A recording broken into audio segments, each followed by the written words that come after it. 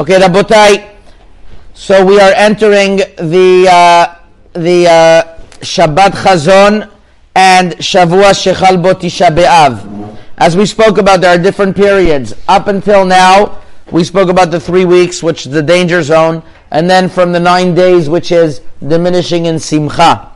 Now we are entering Shavua shechal bo, the week of Tisha B'Av, which for Sfaradim were more lenient in certain areas of the 9 days, but once Shavua shechal bo, all bets are off. Everybody is the same over here, and we have to be vigilant in a few areas. Number one is laundry. Laundry is not permitted during Shavua shechal bo Tisha B'Av. There are some years that Shavua shechal bo is very short. This year it's longer. It's up until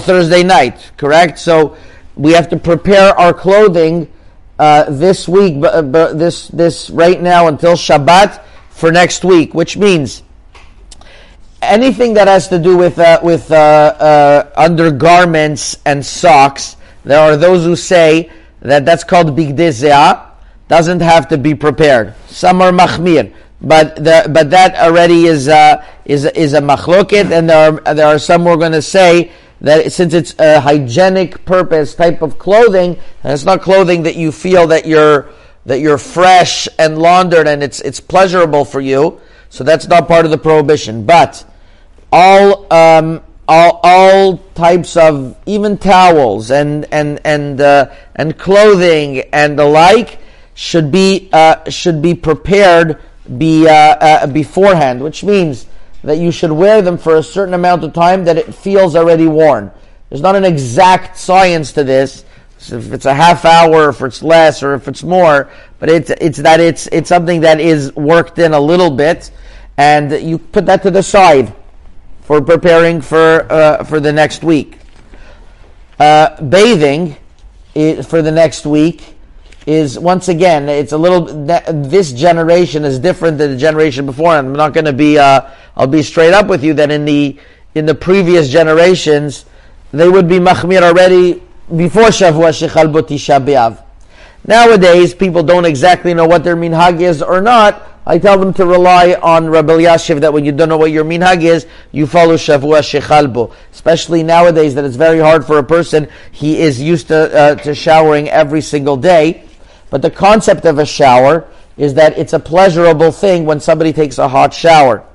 So when somebody this week, for Shavua shechal bo Tisha B'Av, he should make sure that he is clean, with as much soap as he wants, but not a pleasurable hot shower. To be a warm, to remove whatever dirt. That is the mindset of the of bathing. Once again, there are exceptions for a woman who goes to the mikveh, for a child even over the age of 9 that is dirty, for somebody who works in construction that he gets himself very dirty, then he's all cleaning in order to wash himself. It's not a pleasurable type of cleaning. So these are two areas where somebody has to keep in mind. Obviously, regarding shaving and haircuts, so there are Sfaradim that follow only Shavua shechal bo Tisha B'Av, and that they would shave today. In Morocco, it's definitely that from Yud Zayin B'Tammuz people were machmir, and if they were lenient, it was up until Rosh Chodesh. So really, the Moroccan minhag was already already Shavuot, already the 9 days, there's no shaving or fasting. Somebody who's not sure, doesn't know about his minhag and wants to be lenient, Shavua shechal bo, if there's a reason, so there's room to be lenient. Also cutting nails that are to be avoided, the removing stains. If it's something that's really you can't do without, there is room to be lenient on removing stains. Once again, this is a mindset that we are in avelut.